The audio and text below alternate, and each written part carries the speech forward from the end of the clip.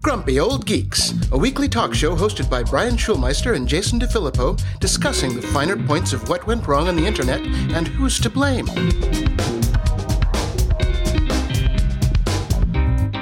The following content contains graphic, explicit, and vulgar language. And with that out of the way, welcome to Grumpy Old Geeks episode 176 for September 9th, 2016. I'm Jason DeFilippo here with my co-host.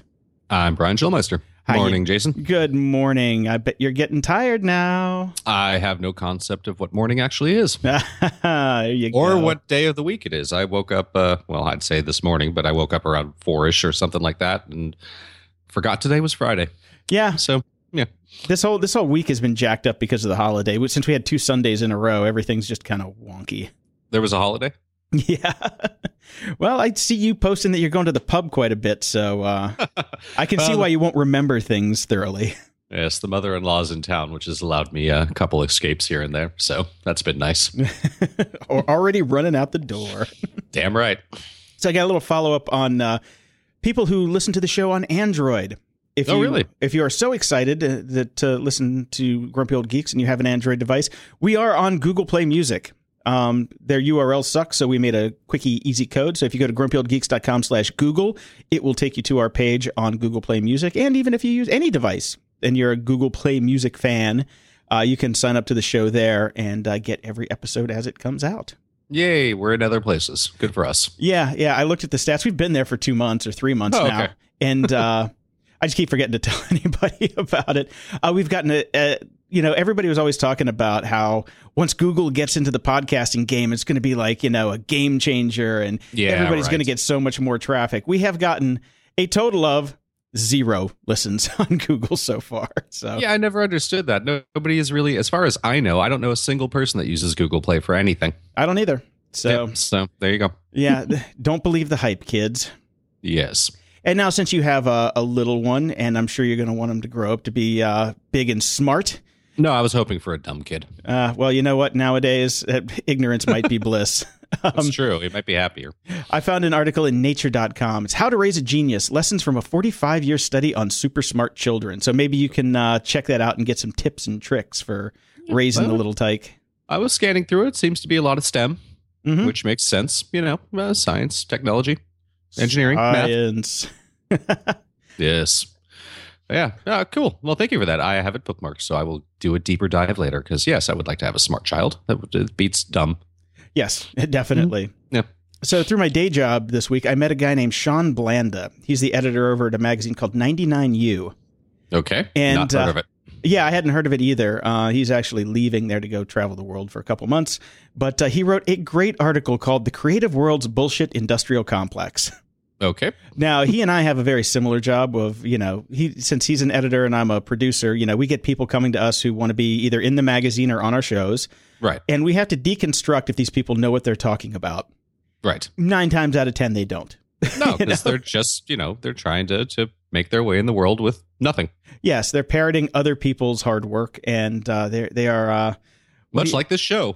Yes, but here's the difference between them and this show. We actually have a body of work to fall back on. A lot of these people don't have a body of work. And to that, I actually have been, since I've been fixing up my website, if you ever want to find out more about my body of work, you can go to jpd.me/resume. And actually, you can see my bona fides there, just to know that we...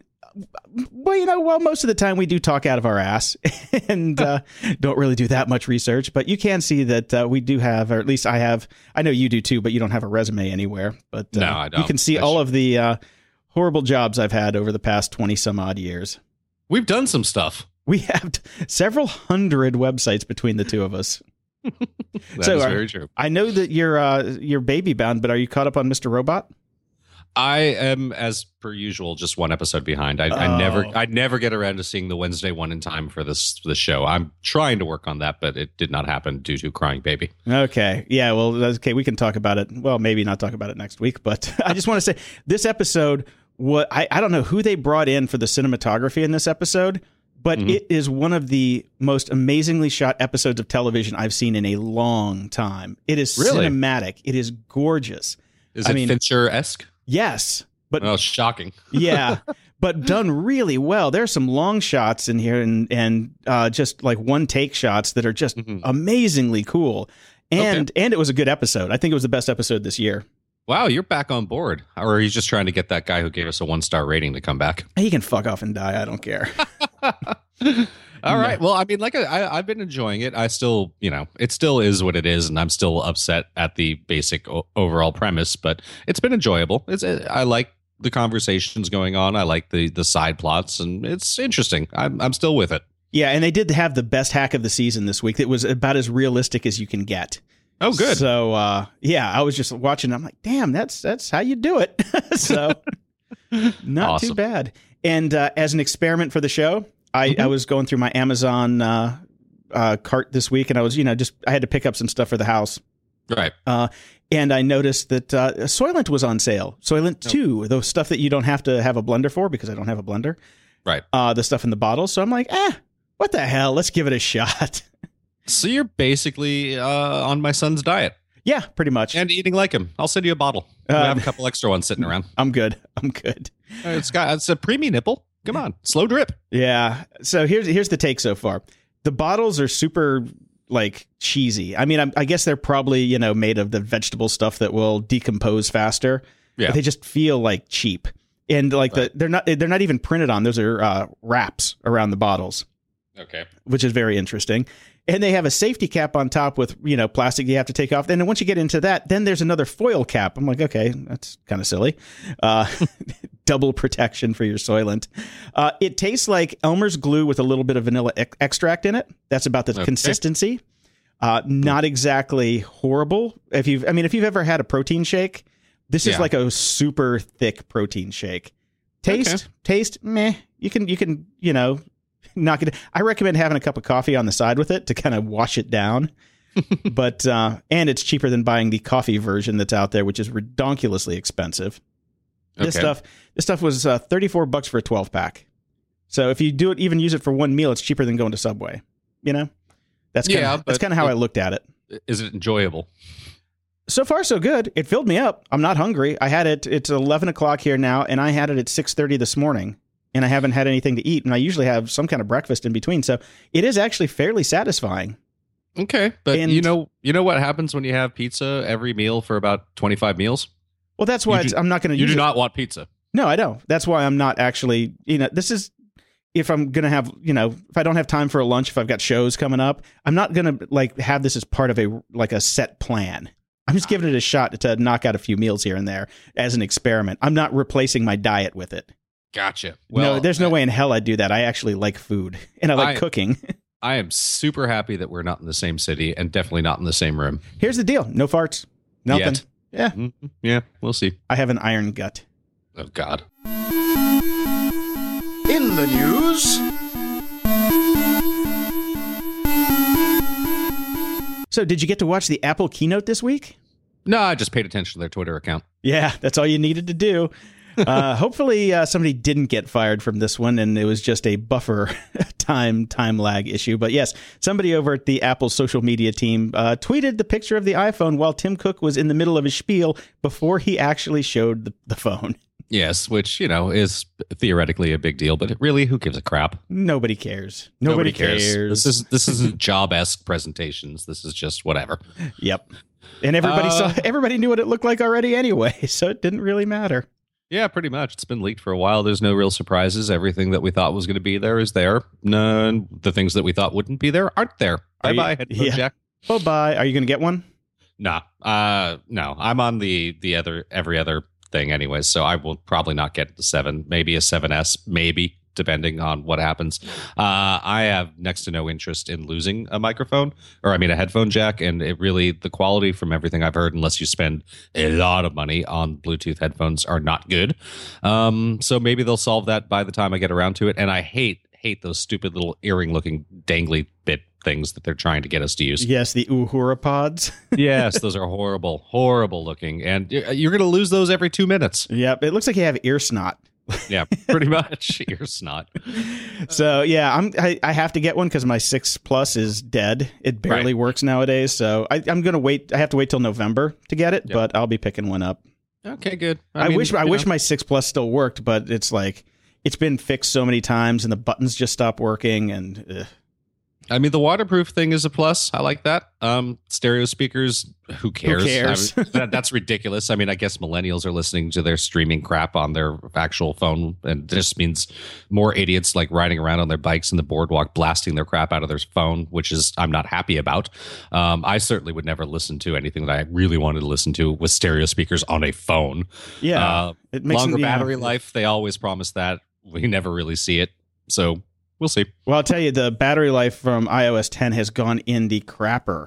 Right. My phone it's terrible now. And I did update to the final version of it yesterday, and half the apps still don't work right, even with their updates. The Audible app is almost useless, and the battery life is just terrible. Yeah, I'm not thrilled about it either. I found it to be the same, so whatever. So speaking of Apple stuff leaking and everybody knowing ahead of time, a trademark attorney named Brian Conroy is one of the people that thinks he'll be able to find all this stuff in the future. Apple does trademark all this stuff. Things like the Iris Engine smart button, touch bar, and control strip are all current trademarks that we haven't seen all of this stuff yet. And the way it works, apparently, is if you're signed up to the Madrid Protocol, which is a large number of countries, you can set up a trademark by filing within a country, which they are public record, but the only way that you can find out about them is to go to the country where the application was filed and go into the local patent office and do a manual search of their systems, which is how Apple has been hiding all these things. Yep, you need boots on the ground and asses in the chairs. Exactly. Well, good for him for trying it. I like how he doesn't tell anybody what country he found it in. He's just like, I spent a lot of time on this. Yeah, I'm not going to tell you. I'm like, good for you. He's basically got a scoop. He knows where it's at. Of course, we can probably search for his airplane records. No, he paid somebody to go into the trademark offices. He didn't actually travel to the country. They're smart guy. He had an agent on the ground. Yes. And then speaking of iOS 10, there's a secret browser. Ooh, secret. Basically, they're turning iMessage into what we always thought it would be, which is a thin layer for application running. Yep. Yeah, I haven't played with it that much. Me either. But it's cool. I like it. I like that idea. I like the idea of just, being able to basically tap in keywords like an old school, line-based OS. Yeah, we'll see how it goes in action. Yeah. Now that I know you have iOS 10, maybe we can play around with it. We can, yes. Let's send each other stupid crap and annoy each other. Yay, stickers. That's what I want. Can you send me some stickers, please? Yeah, stickers. More stickers. Whatever. I do love my emojis, though, so I guess I'll shut up. Now, another reason to stick with iOS is the fact that the Samsung Galaxy Note 7s just keep exploding. Yes, apparently they do. Yeah, when charging, they have a tendency to go boom. And found a story from St. Petersburg, Florida, where a guy's Jeep caught on fire. His brand new Jeep. Oh, poor guy. Yeah, I saw this on the news, and they're actually even asking people not to take them on planes. Yeah. They haven't done a ban yet, but they're thinking about it. Yep. Yeah, it's not good. And this comes, the big issue here is this is Samsung's own battery department that makes these things. Yeah, I know. Not good. No. They are finally releasing some dates on when you can get the replacement version, but only if you're in Australia so far. So if you're in Australia, you can get one starting at September 21st. If you want to buy a new one, you're out of luck till October. They haven't said anything about any of the other markets yet on rolling out the replacements. Yeah, Samsung. It's Australian for exploding, mate. Yeah. Oh, fun times, fun times. Yes, and we followed Airbnb a lot here, particularly the situation here in my hometown of Santa Monica, where I basically lost my mind a few episodes ago because we banned it. We said, hey, you don't get to use this as a money-making proposition. We're going to tax you, and we even fined somebody a lot of money. Airbnb did not take to that very well. Okay.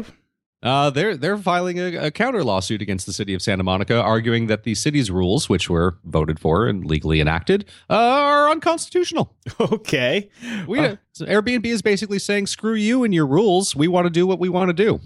And it looks like they're going after the First Amendment and Fourth Amendment. Yes, they are. Imagine that. Yeah, free expression. I do not believe that basically using using their service to get around paying taxes, overturning your properties into rentals is free expression.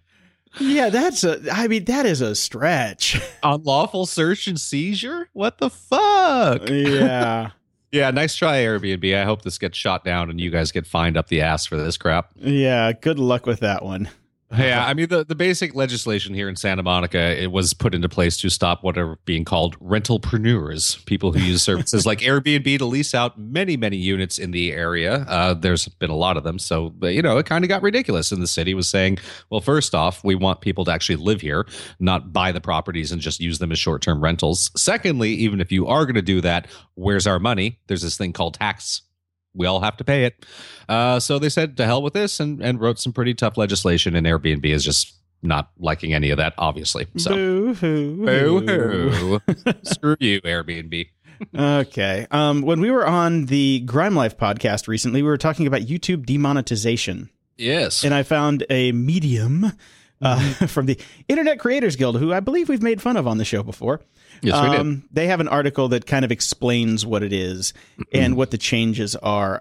If this is, I'm not even going to bother reading this on the show because this has such a small, narrow window of people that actually give a shit about this. That Yes. will. The link is in the show notes. Go check it out. grumpyoldgeeks.com/176. Yes. If PewDiePie happens to be listening, he can go read this. Yes. I figured, since maybe we have some listeners in Santa Monica and Venice, since you're over there and Yes. everybody is taking their own videos to post on YouTube, that maybe some of your friends might be interested in this. That appears to be the only thing that people in Santa Monica and Venice do. They go down to the boardwalk and they shoot videos of themselves. Uh-huh. Yeah. Mm-hmm. Yay, LA. Yeah. Yeah. So, there's a lot in there about how people are kind of getting screwed on this. But at least one of the policies is that YouTube will let you know when your video has been demonetized. How nice of them. Well, since 2012, they haven't. Basically, Yes. they would just turn off the money hose and not even bother to tell you, and then you have to go say, "Hey, I got to pay my rent. Where's my rent money go? That was here every month up until now, and we didn't feel like giving it to you anymore." Somewhat familiar to what these two podcasters might have experienced once. Yes, could be, could be. So, Yeah. hopefully you have those Airbnb rentals lined up because you're not getting rent from us. Yeah, definitely. And we've been talking a lot about cord cutting, and you're kind of sort of doing it. I actually just signed up for my Hulu without commercials this morning. No, good for you. Yeah, no, I did. I went and looked at some of the stuff on there, and they've got a bunch of my favorite shows that I would like to watch the day after when they come out without having to go to Sweden. So I'm like, I canceled my Spotify because I don't use it anymore, and I transferred that money to Hulu. And so far, I'm still under what I would pay for cable. Yeah, but you're also only getting Hulu, and the problem is things are split up all over the place. The whole idea of cord cutting was, hopefully we would save some money, and people have kind of figured that out. It isn't quite the bargain anymore, as everybody is rolling out their own pay services at lower levels and then upping it if, of course, you don't want to have commercials.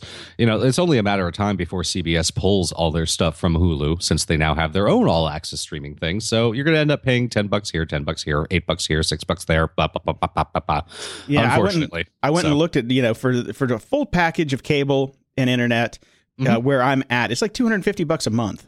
Wow, that's actually fairly pricey. I'm considerably less than that for both. Yeah, that's the full package with with everything. I mean, I could get it down to probably like $170. That's about where I'm at. Yeah. So right now I'm paying $100 for internet. I'm paying $15 for HBO, $10 for Netflix, and $12 for Hulu, and that's it. So I'm still coming in under, and it's more TV than I can actually watch anyway. So it doesn't really, that's enough. It's honestly enough. And my TV came with a coupon for 3 months free of CBS. So I'm holding on to that until Star Trek airs. And then I'll just use that. I'll just use that when Star Trek comes on, watch that, and then I'm done with it. Very smart. Yeah, well done. Yeah, so it's not quite what we were hoping it was going to be. I don't see myself doing the cord cutting anytime in the near future, especially since there'd be no way for me to watch my beloved Dodgers. So, yeah. So self-driving cars. We talk about it a lot. Vox did a big old survey, what I'd like to call a big ass survey of Americans, and wanted to see what they thought about them. Basically, not much. Americans are not big fans of self-driving cars, which you would never believe given the media and press that it gets. Americans are concerned about the economic consequences, which is what you and I scream about all the time, that people will be taking a large part of the workforce all of a sudden will not have jobs, and we have no way to really take care of them. They also, most Americans believe that self-driving technology will make traffic problems worse, not better. I agree with that in a mixed system. as I've always said, the only way it works is we're all in or not. Let's see. Most Americans think that self-driving cars will reduce accidents and auto-related fatalities, but not as much as we would hope. So here's where I land on this spectrum. Mm-hmm. This is all speculation. We don't have them. We don't know. Yeah, so I know. This is just farting in the wind. It doesn't matter. I think the best part about this is 78% of people say they've never used a ride-hailing service. Well, yeah, I was about to get to that. The next part of the survey actually gets into the ride-hailing services, Uber and Lyft, which, if you just went by media or our podcast you or think anything everybody else, would be in an Uber everywhere they went. Everybody is an Uber driver, and when they're not driving an Uber, they're taking an Uber. Yeah. That's what you would think from the news. 78% of people have never, ever used a ride-hailing service. Mm-hmm. And of those that have, now 9% use the service less than once a month. So it's basically just a few jackoffs in San Francisco that are always sitting around in an Uber, and then they're fucking writing Medium articles about it. Yep. They're part of the industrial bullshit complex. Exactly. And then Recode.net also had a bit going on about ride-sharing impact. Car sales have not gone down at all. Yeah, I didn't think they would. So even millennials are actually getting cars. So again, it's all farting in the wind about all this ride sharing stuff. It is not happening to the level that you would think it is, given the way everybody talks about it.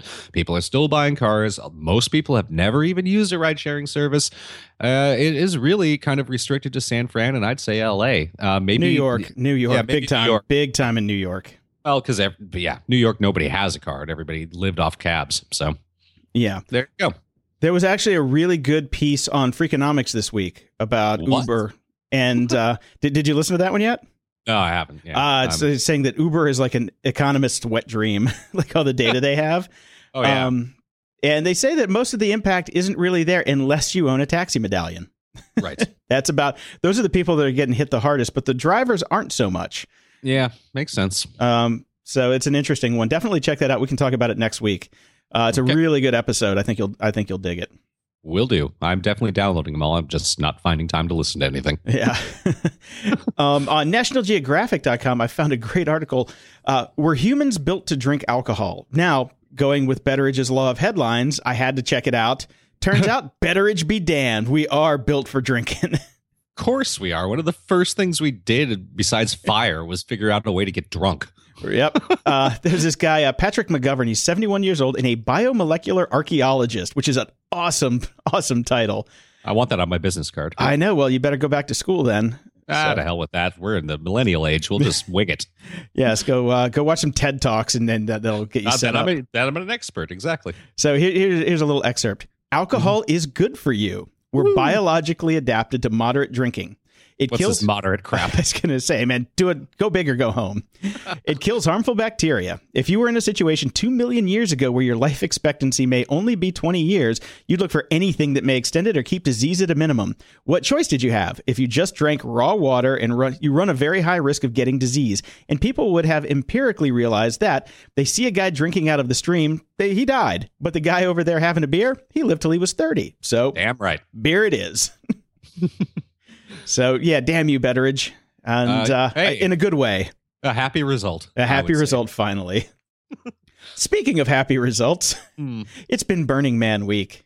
I know. Oh, God. There is nothing. I have a new thing for most annoying person in the world on the internet. Who would that be?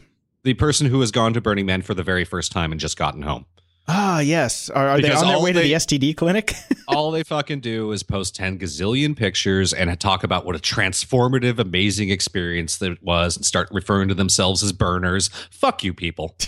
Just get over it. You're not the first. People have been doing this for years. It's not that big of a fucking transformative experience. You're going to be back hating your job in 2 days. Just get over it. True that. Well, White Ocean was a camp that Paul Oakenfold, and he founded back in 2013, and some Russian billionaire funded it. Kind of like the U.S. government. Yeah, kind of. So here's the deal. They went out for a little party, and they came back, and somebody had completely trashed their camp, cut the electrical lines, so all the food spoiled, stole all their stuff, glued their trailer doors shut, and flooded the camp with 200 gallons of water. That's kind of funny, actually. Yeah. I mean, it sucks. That totally sucks. But you still can't help but chuckle. Come on. It's not that transformative of experience. People are still assholes. Yeah. That's true. There are assholes in the desert. Go figure. Yes, they're just naked and haven't showered in a week. They're stinky assholes. Yeah. I don't know if you guys talked about it in security, because obviously I didn't wake up that early, but Mother Jones has a nice little takedown of the actual newly found email situation and the entire FBI report on Hillary Clinton's email. It's just 14 quick excerpts that basically say, look, she was dumb but didn't do anything bad. Yep.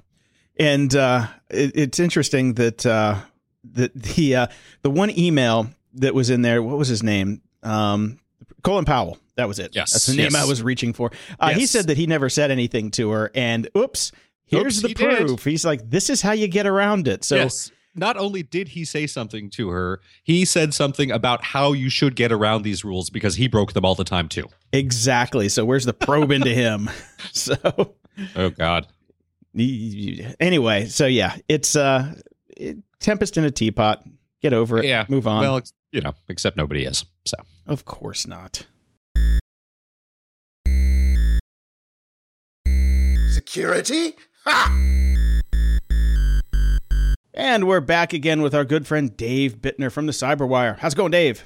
It's good. It's good. Nice short week, but still plenty going on. All right. Hit me. All right. Well, the big news this week was the House Oversight Committee brought out their report on the OPM breach to bring you up to date. Remember, back earlier this year, OPM is the Office of Personnel Management, and they had a major data breach where 21 plus million individuals got their personal information released or stolen from OPM. To make it even worse, these are people who had clearances or were applying for clearances.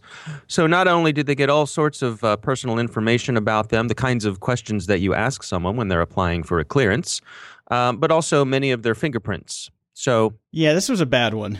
It was a bad one. I mean, it's really one of the biggies, and needless to say, a serious one. And real quick on that note, this data hasn't been released, right? The theory is that the Chinese took it and they're just using it for their espionage crew. That is correct, right? Okay. None of this data. A lot of times, what happens when you have a major breach like this is that the data ends up on the black market somewhere. This data has not, which reinforces the suspicions that this was China and that they're going to be using it for espionage kinds of uses. So Congress came out with their report, the House Oversight Committee, House Oversight and Government Reform Committee. I think unsurprisingly, it really comes down on the leadership who has since resigned, but basically saying that OPM has failed to set up how they described it, basic cyber hygiene, and really ripping into them. The good news is that since then, OPM has put in a lot of systems to make sure this never happens again. We're going to be interviewing today on our show Malcolm Harkins from Cylance. They're one of the companies whose software actually helped detect the breach.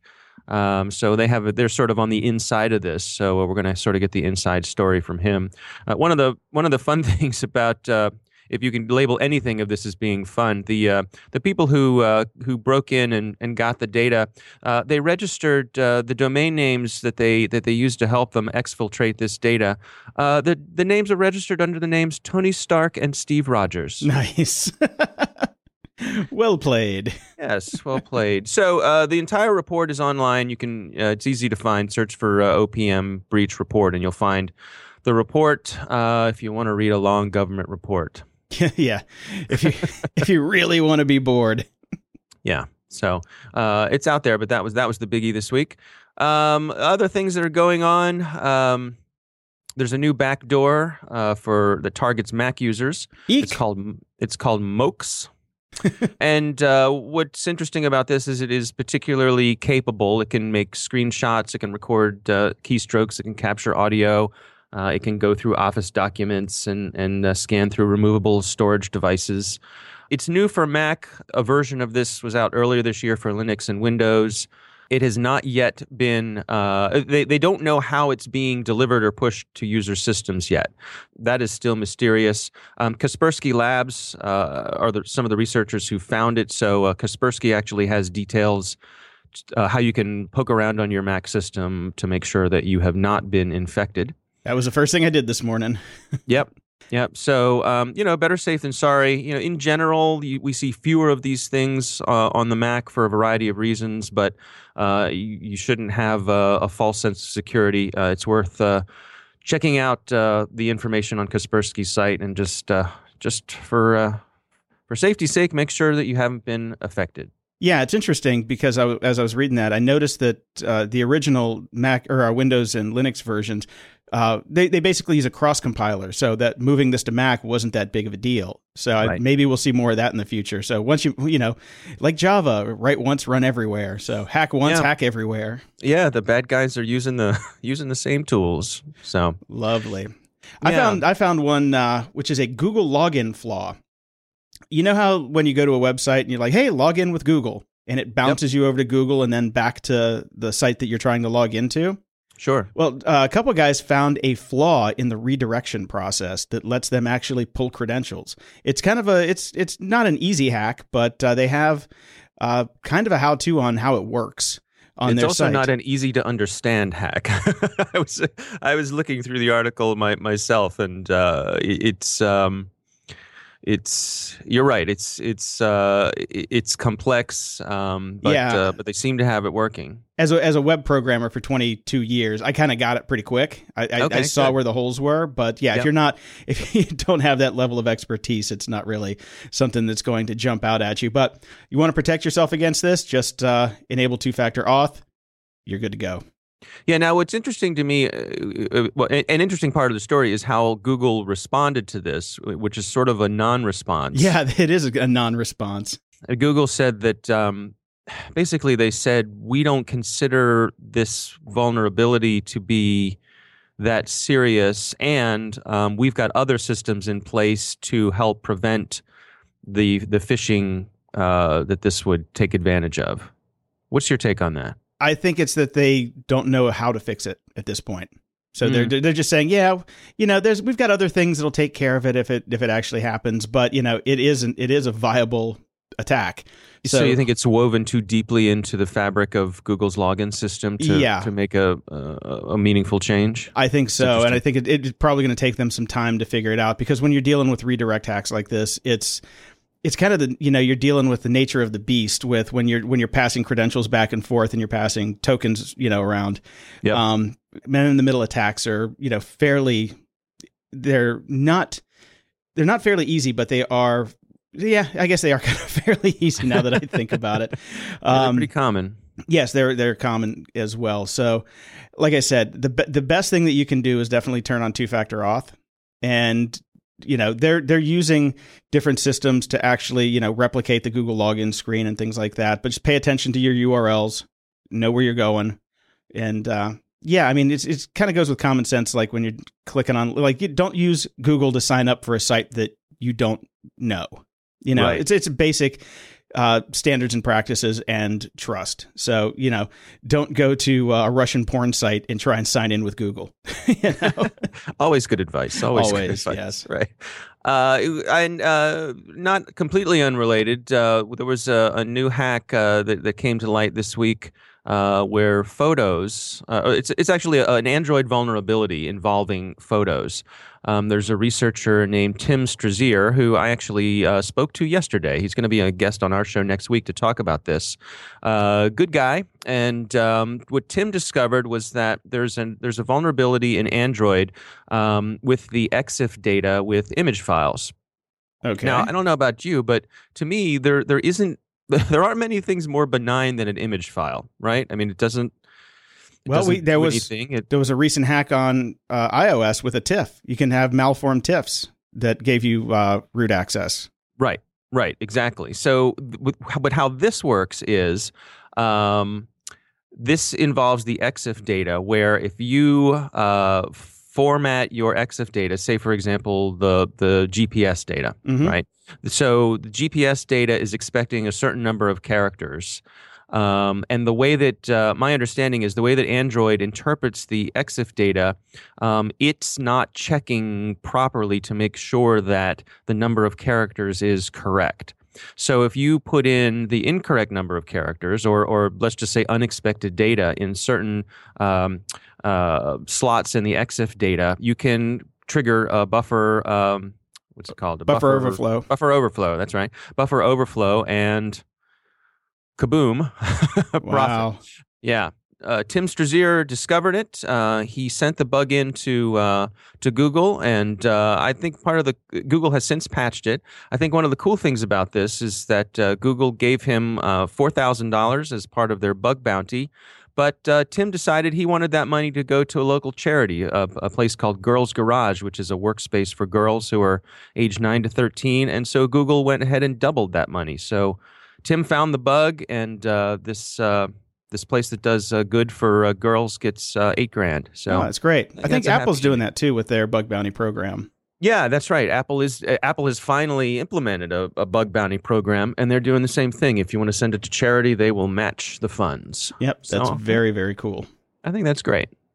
Now, we talk about the Internet of Things on this show quite a bit, and how it's a bad thing for a lot of people who buy these off-the-shelf devices that they can't tinker with or even, test the security of before they get them. And they're becoming huge in botnets and DDoS attacks, and just being able to poke around someone's home. Level 3 has a really good write-up on the security of IoT devices. It's a fairly long and dense article, but if you're always, we always put in links like this if you're curious and want to get up to speed on what the threats are and where you can, kind of cover your own ass with best practices. Definitely go check this out. The link will be in the show notes at grumpyoldgeeks.com/176. Yeah, Level 3 is actually one of our research partners. We have Dale Drew from Level 3 on our show pretty regularly, to share about the stuff they're working on, this sort of thing as well. To me, the when you sort through all this, if you want the short version, scroll down to the conclusion paragraph, which really gives you an overview of what's going on here. To me, the take home was that, obviously there are best practices that if you get an IoT device, the first thing you should do is go in and change its password. Always. Right. And many, many people don't do that. But the problem is there are many, many IoT devices that don't even give you the option of changing your password. And so Level 3 pointed out that this means that you should really take time and research the devices before you buy them. Make sure that when you're installing something in your home, that it will give you the option to properly secure it.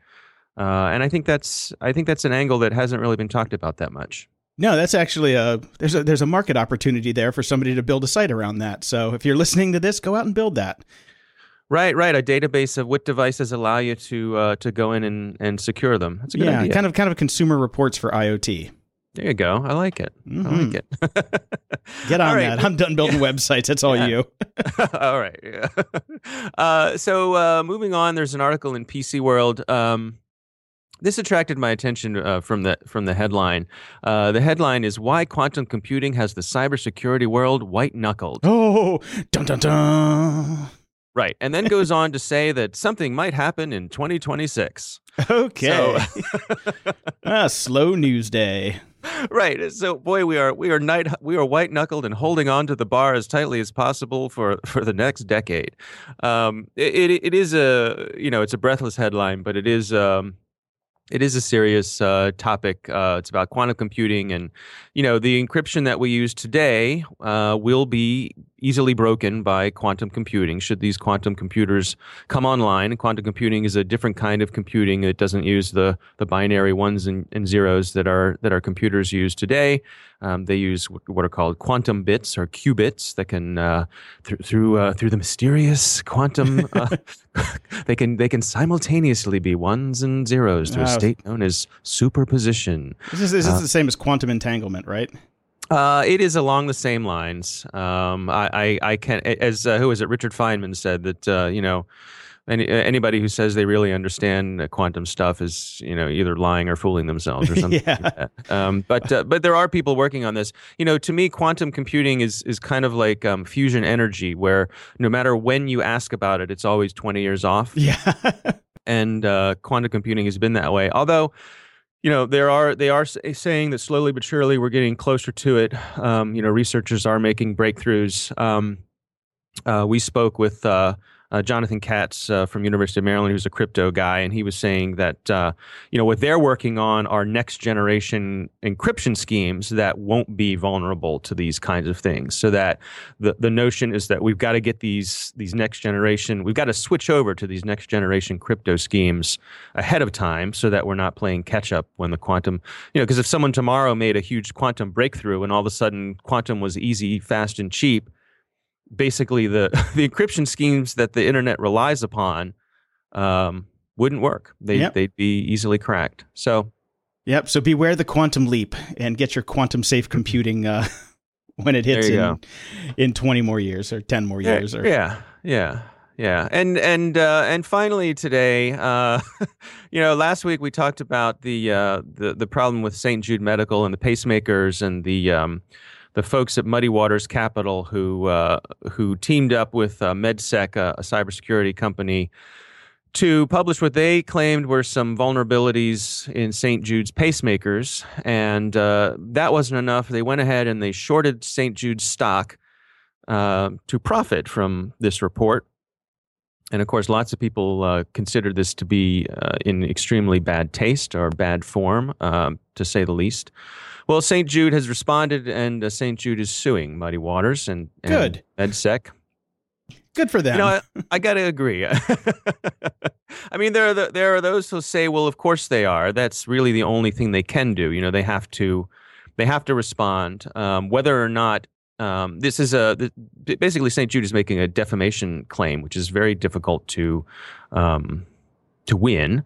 But I think it's good that St. Jude is fighting the good fight and maybe, a shot across the bow to other investment companies who are thinking about teaming up with cybersecurity researchers to do similar things of finding vulnerabilities and then trying to profit off of them. Mm-hmm.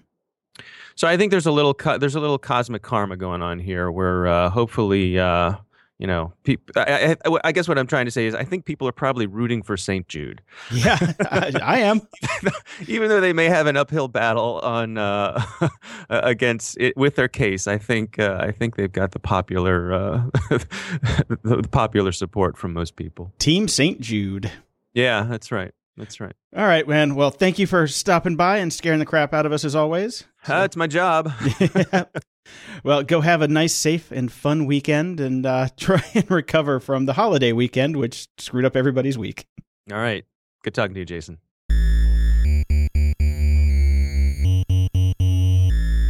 Comment of the week. We got a comment at grumpyoldgeeks.com from Anonymous. Anonymous. It was regarding episode 174, Singapore taxis. Okay, so I lived in Singapore for 5 years and rode a motorbike every day to work. Haven't been in Singapore. I know how dangerous that is for you, man. Good luck. This was one of my go-to websites where when I lived there. Singapore Reckless Drivers, a YouTube channel. Link in the show notes. Have you watched the video? I did. Oh, my God. Yes, I know. I've been to Singapore. Unfortunately, I didn't see anything like this, but now I know how dangerous it was actually driving there at night. Oh, it's scary. Yeah, it's pretty crazy. When you told me that they were going to test driverless cars there, I had to send it to you. All I can say is the programming on those taxis better be damn good. The show is amazing. The politics are hysterical. This is a free country, and you're just doing what comes naturally in a democratic nation. Shifting to 1Password has just made my life so much easier. I bought it on your advice, and it's worth every penny. Hey, we got one. Ask them for a sponsorship as I recommend it to all my friends, and I would say I've persuaded 4 people to purchase it. Keep up the good work. Thanks, Anonymous. Yeah, hey, 1Password. All right, trickle down passwords. That's what we're all about. Yeah, there you go. All right, this one comes from Gray Panther.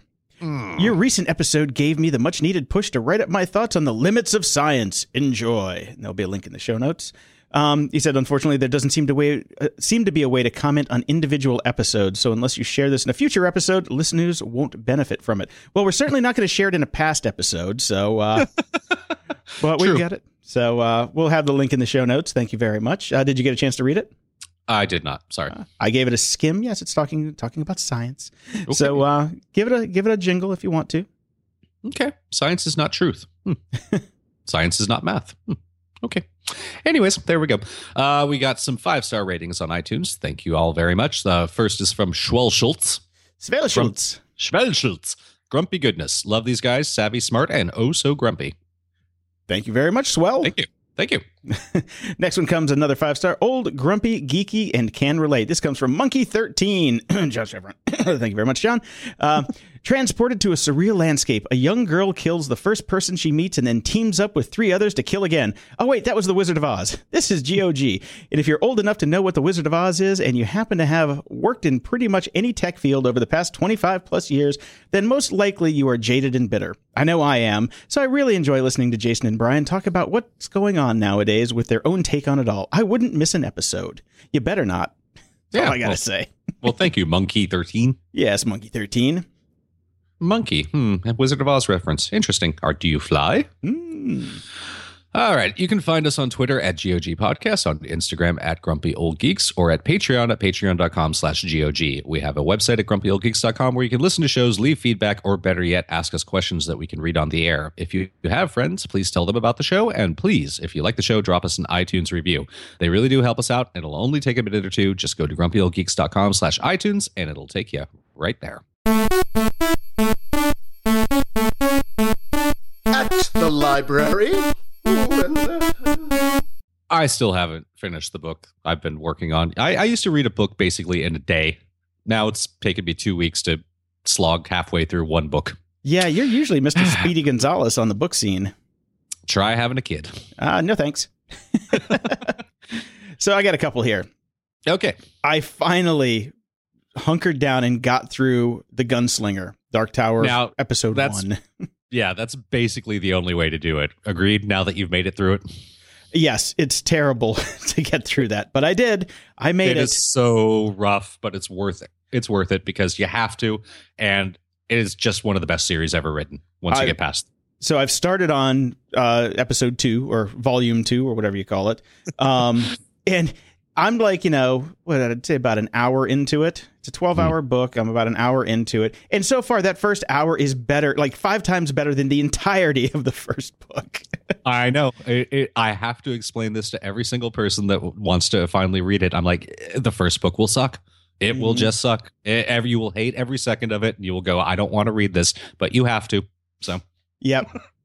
And trial by fire, Jason. It really is. It really is. And I've just never been a Stephen King fan, but the movie's coming and you swear by him. So I'm going on your recommendation here. So, and this is just so not what you would think of with Stephen King. I mean, this is not, a horror book. This isn't it. This isn't Tommyknockers. This isn't any of that. This is a wholly realized, amazing world. I think you're going to love the ride, man. Yeah. So, I mean, like I said, even when I first got into the beginning of book 2, I'm like, oh, this completely changes the dynamic of everything. And I'm like, this is cool. This is a neat concept. And I'm down for the ride now. So, yeah, it's amazing. I'm quite jealous of you. I'm thinking back going, oh, wow, reading that for the first time. How amazing. So this will be my Dune, because I'll be going through all 7 of these. Yeah, it's going to take you quite a while. I also listened to Lovecraft Country by Matt Ruff. That is the only book by Matt Ruff that I have not read yet. Really? I haven't read any of his other books. Are they any good? I reviewed The Mirage a couple of weeks ago, which I thought was okay. I'm a huge fan of Set This House in Order. I'm a huge fan of Fool on the Hill, which is the first book I ever read by him. And I really like Sewer, Gas, and Electric. He had a book called Bad Monkeys, which was kind of more experimental. I think I talked about that on this show, maybe like about a year and a half ago, that I wasn't crazy about. So bet more hits than misses. Okay, well, Lovecraft Country is a hit. It's awesome. A total hit. It's like an alternate history where Jim Crow laws are still in effect, like into the past World War II. And it's about this guy whose uncle, I think, writes the Negro Travel Guide. Right. So where it's safe to travel, which was a real thing back in the day, but it also brings in a lot of Lovecraftian magic. So all in all, it was strange, but really fun. I found I couldn't put it down. I cooked through it. Right. Yeah, that's kind of how I feel about most of his books. Okay. So yeah, I think you found a new author then. I think you like a lot of the rest of his stuff. No, definitely check it out. I'm glad to hear about the Bad Monkey one because that's the one that keeps popping up. But if that's not a good one, I'll check out the other ones. And I'd go back and do Fool on the Hill first. Okay, and I also have a link in the show notes to a Reader's Guide to Lovecraft Country, which is has links to all of the historical stuff that he talks about in the actual book, which is really cool. Yeah, it's cool that you did that. And one that we haven't read yet because it doesn't come out till September 20th. But if you want to pre-order it, I'm throwing this in here, and I'm going to get a hardcover for this one because it looks fantastic. Atlas Obscura, an explorer's guide to the world's hidden wonders, is coming out, and we both recently fell in love with that site. So I think this will be a cool coffee table book if I ever buy a coffee table. But I'll still have the book. Yeah, it looks really cool. The hardcover price is like only $5 more than the Kindle price anyway. So why not get this one in glorious physicality? No, yeah. And it looks cool because it's like, one of those books that has like a bunch of different facts on each page. So it's like, what was that? There was a bathroom reader that I used to have that had a lot of stuff like that. So this could be the new bathroom reader, but definitely check it out. Link in the show notes. Software, apps, and gadgets. I got a new online course. Okay. Yeah, I signed up for masterclass.com. These guys have been advertising everywhere, but it's one of these courses where it's, it's an e-course, but if you want to learn filmmaking, you can say learn it from Werner Herzog. If you want to learn acting, you can learn it from Kevin Spacey. Screenwriting from Aaron Sorkin. I went with novel writing with James Patterson. Okay. So far, it's really good. It's really well done. The videos aren't super long, but the knowledge that he's dropping in those videos is really good. You get office hours, so you can actually send stuff in, and he might do video replies. Otherwise, you can have like peer-reviewed stuff for your writing and things like that. $90. Not bad. Yeah, not bad. Yeah, I remember seeing buzz about the Dustin Hoffman acting one and the Kevin Spacey acting one, obviously. They've got some big, Usher teaches the art of performance. Okay. Serena Williams tennis. This is pretty interesting, and quality of classes is good, I'm assuming. So it's stellar. This is a really professionally done course for sure. And very I think when I'm done with this one, I'm definitely going to do the Aaron Sorkin one because I just love him so much. I just want to hear him talk for a couple of hours, I think that'll be just fun. That one would be interesting. And obviously, I'm assuming you'll do the Annie Leibovitz photography one when that comes out. I might. I've done a lot of photography, so I don't know if Annie's going to be teaching me anything that I couldn't figure out from anywhere else. I've seen so much. I've seen so much of her stuff. I've watched so many of her videos. I know. What the hell does she know? Well, no, I've followed her for 20 years, so I don't know if there's going to be anything new, is what I'm saying. She can teach a lot. She's fucking amazing, but gotcha. And also writing, I do a lot of. Photography, that's my hobby, Yeah. I did an online course with Creative Live with Zach Arias. That was actually a good hands-on course. I highly recommend that if you want to learn just a lot of, for me it was a refresher, but if you want to learn the basics of studio photography and flash photography, Zach Arias on Creative Live, excellent, well worth the money. The Annie Leibovitz one, I think you probably need to be more advanced to get anything good out of that. Yeah. So, moving on, I found one for you. You did. It's called Smart Halo. I love this thing. There's a link in the show notes. It's basically a cool little device that you pop onto your bike, and it does all sorts of things. Like, it can give you directions, GPS kind of thing. Lots of metrics on your riding, and it looks cool. It also serves as a light and a bunch of other things. I totally want one of these things. Okay, well, you can order it, and here's the kicker: most funded smart biking device on Kickstarter. Not thrilled about that. Yep. You know what that means? That means they're going to miss every single deadline because the more money you get, the harder it becomes. Well, and this is why I will not pre-order this. It's just not going to happen. When I hear, I'm going to keep an eye on it. When I hear that they're actually out and you can just take a regular order and they are shipping, then I will get one. This is cool as crap. It looks really great. If you're a big biker like I am, I think you need to take a look at this. But yeah, because we have learned our lessons, do not pre-order this.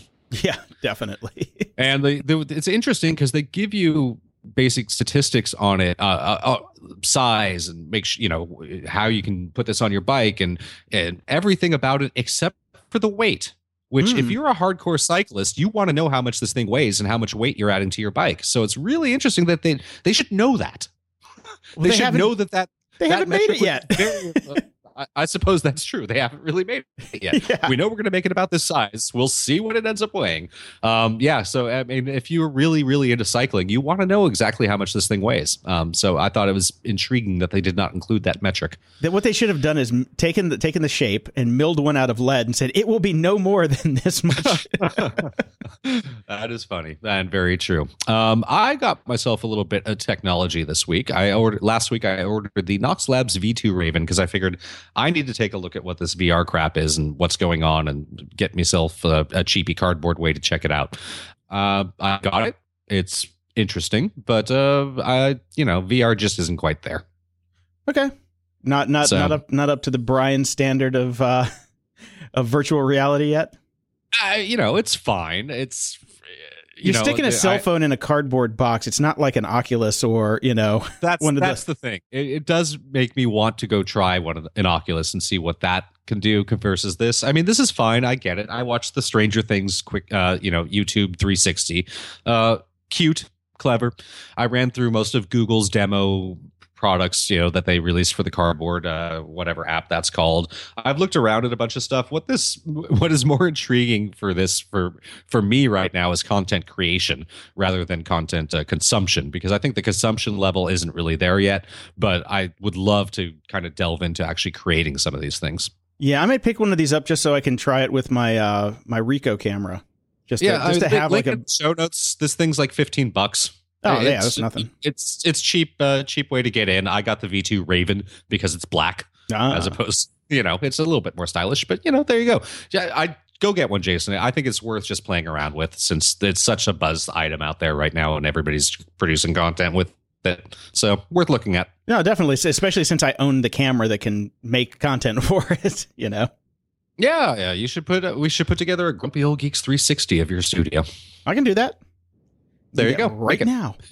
Make it so. Well, not right now. Let's finish the show. Oh, shit. Okay. I've got a whole bunch of kid shit. I held off on doing this. I might as well do this now. Okay, I'm gonna go get a glass of water. Go ahead. I'll be back in a little bit. Okay, no problem.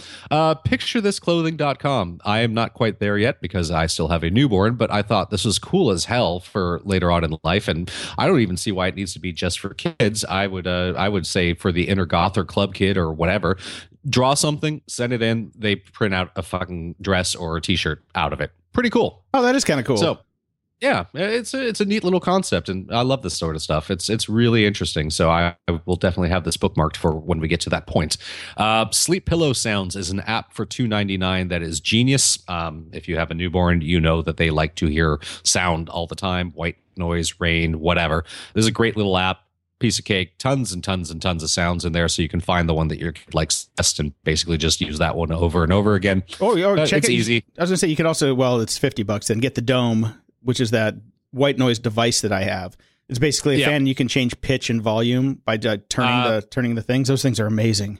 I have one of those as well, but I think if you do have the kid, you're going to want the backup app for when you're out and about and you don't have it with you, so you can just play it on your phone, slide the phone in next to the baby's head. See, now there's your use for stereo speakers. You got to get the 7 just so you can have stereo for the baby. Yes, white noise stereo. Very useful. Anyways, didn't somebody release an entire album of that, and it was like 3 seconds long, and they just gamified Spotify with that? Oh yeah, yeah. We talked about that.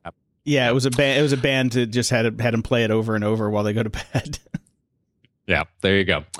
The other thing, we have the Four Moms Mamaroo, which is a baby swing. It is pretty fantastic. Kid likes it. Great way to shut him up. I saw this in some of the pictures that you were posting before he was born, and I'm like, what is that Star Trek fucking thing you got in the background? Yeah, it looks like a Star Trek pod. It's got great design. It does look really funky and futuristic. I wish there was an adult version of this. I would totally buy it. And I would sit in it. It looks insanely comfortable. The kid loves it. It has an app, of course, because why wouldn't it? So you can control it with Bluetooth. So I can be sitting on the couch, and if he's starting to stir, I just crank up the speed a little bit and turn up the white noise generator because it's got sound effects in it as well. And boom, right back to bed. Oh, great. So you have an Internet of Things baby device. It is my first Internet of Things device that I'm actually using. Hopefully somebody doesn't hack it and throw the kid out. Yeah, that would suck. one other thing that we've got, and I haven't tried it yet. I thought we would try it by this point, so I'll probably talk about it again next week. Is something called the Owlet. This is basically, for lack of I may change my mind because I may like it, but right now I think it is designed to attack your fears as a new parent. Okay. It doesn't really do too much. It's a sock it's an Internet of Things thing. It's a sock with a base station. You put the sock on and it monitors your baby's heart rate and oxygen and gives you alerts if it dips below certain levels. So if you're sleeping, you think your baby's dying and you wake up and you go save your baby. Gotcha. So this is for people who are hypochondriacs about crib death. Yes. Again, I praise on the fears that hit you when you have a newborn. So we got it. Haven't used it yet. Yay us. But I'll give it a go just to see how it works. But just even browsing online and reading through some of the forums and stuff, apparently the error rate on this stuff is high. Oh, because kids kick off socks, and if it and if the sensor goes off, then all of a sudden it just starts bleeping bloody murder, and you wake up terrified. Man. And the only thing that happened is the baby moved the sock a couple inches. Here's the deal: duct tape. Yeah, basically duct tape. So I'll give it a go, and I think we're going to try it out during the day because I do not want to be woken up at like 4 a.m. thinking my kid is dying. Definitely. So related to that, I saw a post on the New York Post.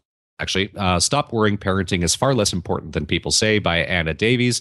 This is worth a read if you're going crazy as a new parent because everybody has their opinions and tells you them about what you need to do. It doesn't matter that much. Keep them alive. You're good. Yeah.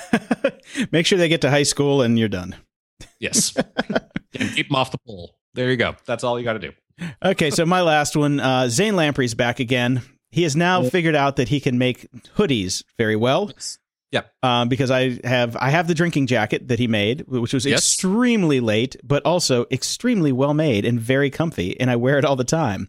So this new one is called the Adventure Hoodie with a 3 instead of an E in the middle. I don't know why he felt the need to do that, but maybe it's a trademark thing. But it was a Kickstarter. I know what I'm getting into now. But yeah, 1,525 backers. They've raised $191,000 over, which is on a $25,000 goal. And there's still 33 days to go. Mm-hmm. I bought the Adventure Jacket, which is basically the limited edition Adventure Jacket, which is the top of the line one that you can get because it looks decent. Yeah, his last the build quality is so good on the last one that I'm like, it looks good. Yeah, the Black Camo Limited looks pretty nice. Have you noticed that this is basically everywhere? What do you mean everywhere? Like I see ads for it. It's on Facebook. It's all over the place. Oh, well, that's probably why he's got $191,000. Well, friend of the show, Karen, running the PR on this. So well done, Karen. Oh, good on you, Karen. Well, yep, she got me. A good job. She got me. Why didn't Karen? Why didn't she give me a coupon? Well, I didn't even know that you would purchase it. Okay. I'll get one with a coupon. Jerk.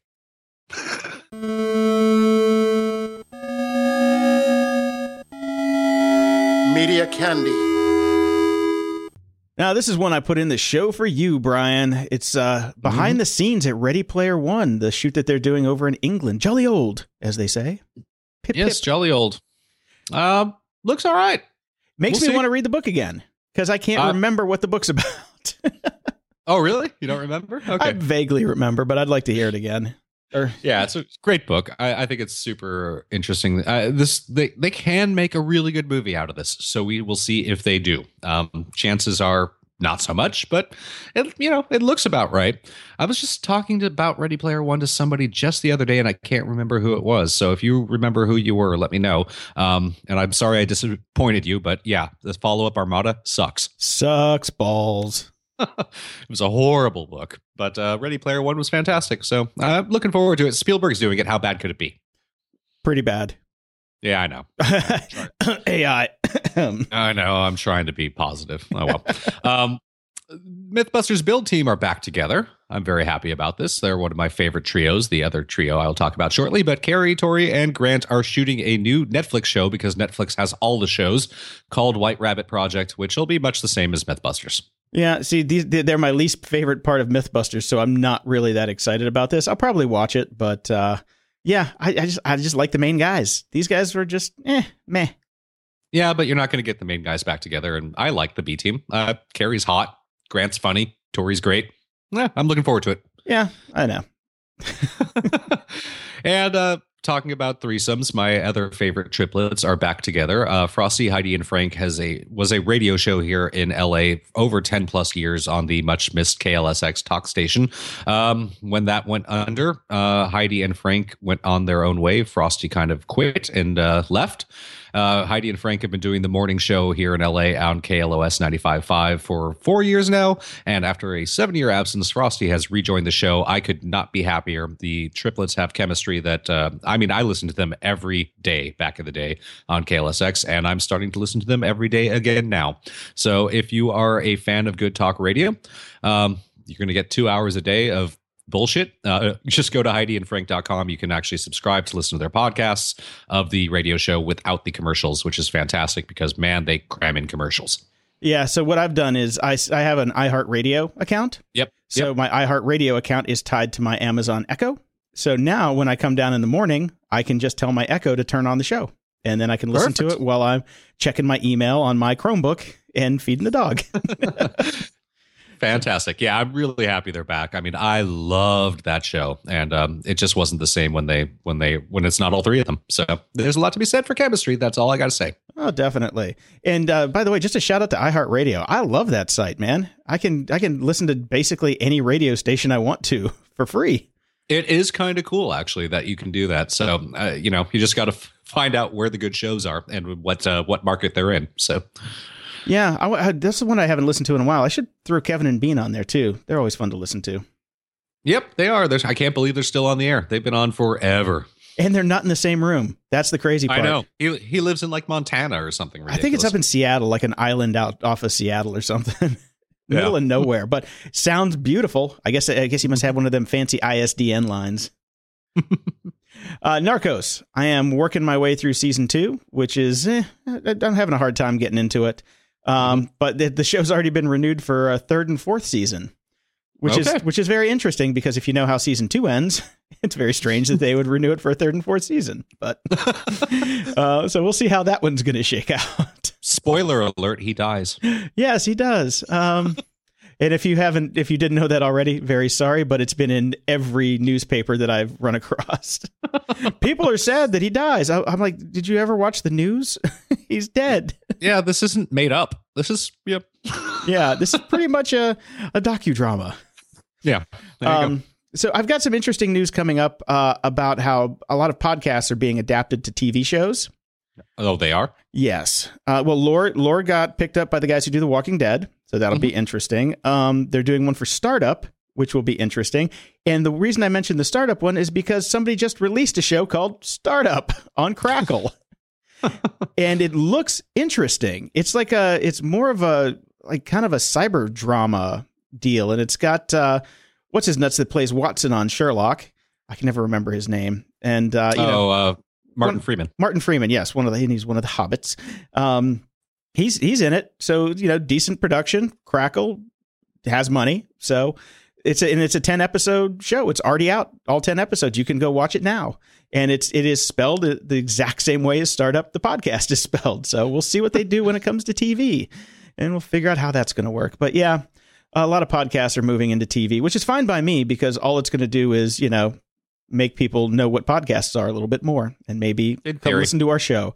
Yeah, we thought about that with Google, and how'd that really work out for us? Exactly. And going back to print media, Wired is going to be guest edited by Barack Obama. Barack. Oh, really? I was going to say President Barack, and then I just shortened it to Barack. Yes, Obama is editing the November issue of Wired. The theme is Frontiers. It'll be on the newsstands and tablets on October 18th. Or actually, it's on tablets on October 18th, newsstands October 25th. But it's interesting.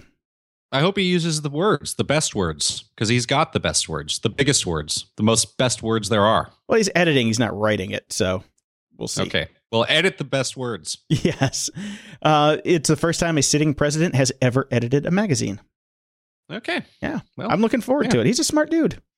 He is a smart dude. I'm beyond intrigued to see what he does with the rest of his life after he gets out. He's going to be a gazillionaire fairly shortly. Oh, yeah. I'm guessing. So he's planting all these seeds right now, but for when he walks out of that door. And it's not going to be like W, who disappeared into corporate speaking, circuits. I think Barack is going to be, we're going to see a lot of him in the future. Yeah. Now, here's an interesting one. This new movie is coming out called Morgan. It's one of those AI type of movies. Well, the guys who made the movie said, "Hey, what if we have a real AI cut our trailer for us?"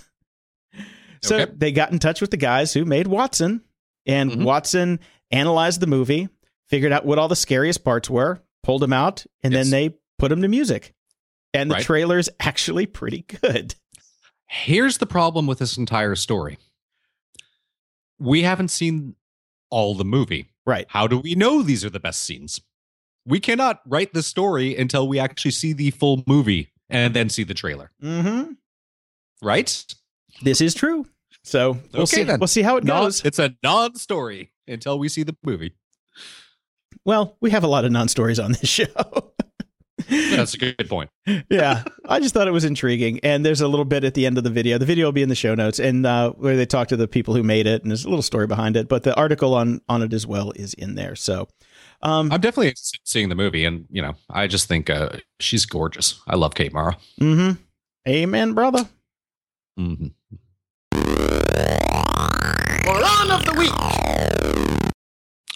Aquafina apparently is the world's biggest bottled water brand. I didn't know that. Nor did I know that there was an organization called Accountability International, who I desperately want to work for. They just sound great. Aquafina has changed its labels to specify PWS, public water source, under pressure from the aforementioned Accountability International. So yeah, it is just water from your sink that's been filtered and purified. Yes, they run it through a filtration process. That's the secret sauce. That's why it always tastes the same.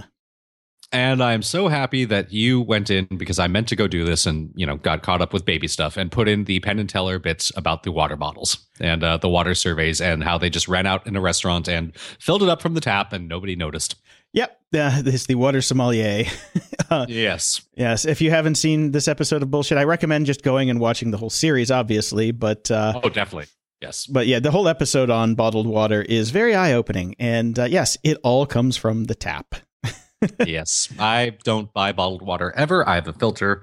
I installed filters in both my tap sink, and I've got filtered water coming out of my fridge. I have a nice little, recycled plastic bottle that I use for everything, including my bike rides, that is BPA free and all that sort of crap. And there you go. I fill up, I leave the house, never buy water. Ah, good for you. I only drink distilled water, so I buy it by the gallon. There you go. Yes. So this next one is the strangest thing I've seen in quite some time. It comes from the Daily Dot. The article title is "Inside the Twisted Campaign That's Putting Trump Ads on Pornhub." I don't know what he's trying to accomplish here, but it has basically really silly pictures of Trump with quotes that he has said. So if you search for, say, Latino on Pornhub, there will be an ad that pops up that says, "I love Hispanics." And if you're doing anal sex, it says a picture of Donald Trump that says, "No, I'm not into anal." The other good ones: you have to treat women like shit. You may get AIDS by kissing. This is very, very strange. I love this. I was not aware it existed, obviously, but I love this. Yeah. That's the thing about this is it's like some kind of weird art trick, because half the people that are into Trump think it's great. The other people who are against Trump think it's great. So I don't know what he's trying to do, but it's so bizarre. And that's pretty much his entire campaign in a nutshell, Jason.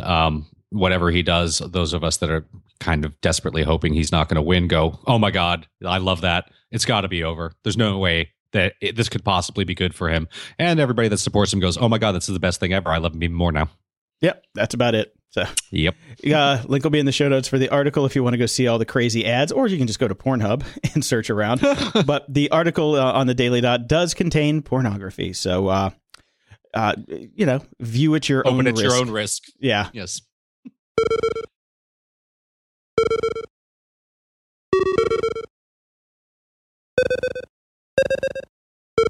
The web's not dead! Oh, no, it's not. Did you know the Defense Intelligence Agency is on Twitter as well as the FBI and some other things? Oh, yes. Yes, they get around. They're at Defense Intel. And apparently mostly their Twitter feed is exceedingly boring because, you don't really tweet secrets or things like that. No. But apparently on September 3rd, they had a really interesting tweet for once. President, what did you call him? Barack? Obama. No, that would be wrong. Yes, Obama. Barack Obama. President we have a title now. Obama. He was in China. He disembarked from Air Force One, and he actually came out from the belly of the plane, which is a faux pas, as it were. It's a protocol spat. You're not supposed to do that. You only do that in the cities where security is a big concern. Instead, there's supposed to be a rolling staircase that meets him, and he disembarks from the plane that way. Unfortunately, China did not do that, so he had to come down the belly. And DIA, the Defense Intelligence Organization, tweeted, "Classy as always, China," with a photo. And then unfortunately had to delete it because, can't be snarky and start off incidents. Yeah, God forbid anybody have a sense of humor anymore. I know. Well, speaking of somebody that does have a sense of humor, Merriam-Webster's Twitter account has a great sense of humor. They got in a little spat with this guy named Gabriel Roth, who I never heard of, but he was talking about how, Merriam-Webster's use of the word mad is basically turning them into the chill parent that lets their friends come over to get high. And then, he has a little spat back and forth. And at the very end, Merriam-Webster just writes back, "No one cares how you feel." I'm just like, damn, shut down. Shut down. Yeah, as of September 7th, when this article went up, that got 6,641 likes. Yeah. Okay. Good on you. Welcome to Twitter Spat of the Week. Yes. Closing shout outs! My first shout out goes to Seth and Chris over at The Grime Life. They had us back on this week, so there will be a link in the show notes to go check it out. Even though Mr. Chris Papsmear spelled my name wrong in the show notes, an error that has been rectified by this recording, which will probably be unrectified by the time he hears this. Interesting. Yeah, it's interesting. And Chris also has a new podcast where they mispronounce actors' names at an alarming rate. So, pot kettle black, bitch.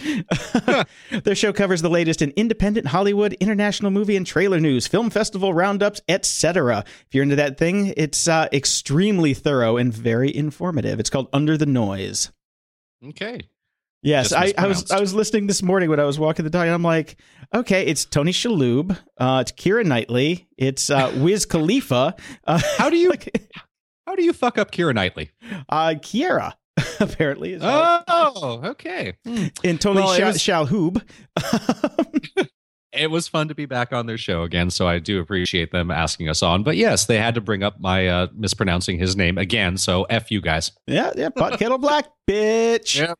Yeah. My next shout out goes to Make America Smart Again. This is a little thing from... Good luck with that. Yeah, seriously. This comes from Shepherd Ferry. So I bought a t-shirt, which is a very nice t-shirt, and got some stickers. I love swag. They're going around and doing screenings of Idiocracy to raise awareness for maybe Mike Judge. Who knows? But anyway, it's a really cool shirt. Links in the show notes to go buy one if you care to. And they have some swag as well. I always like me some Obey Giant stickers and stuff like that. Yes, you do. Mm-hmm.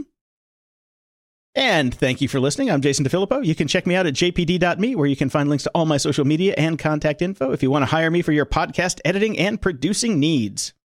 And I'm Brian Schulmeister. You can follow me on Twitter at SlenderFungus or look at slenderfungus.com. You can hire me too. I just felt like I should pimp myself since Jason's doing it. Hell yeah, boy. Except they can hire you to come change their baby nappies now. Getting real good at it. Grumpy Old Geeks is a partially fan-supported show. Check out our Patreon page at patreon.com/GOG. We really appreciate your support. If you don't want to or can't donate, but still want to support the show, please go to grumpyoldgeeks.com/iTunes and leave us a few words and 5 stars, or better yet, tell a friend about the show.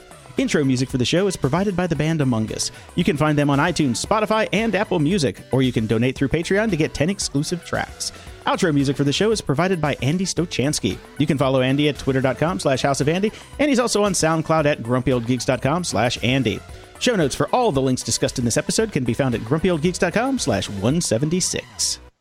Barack Obama.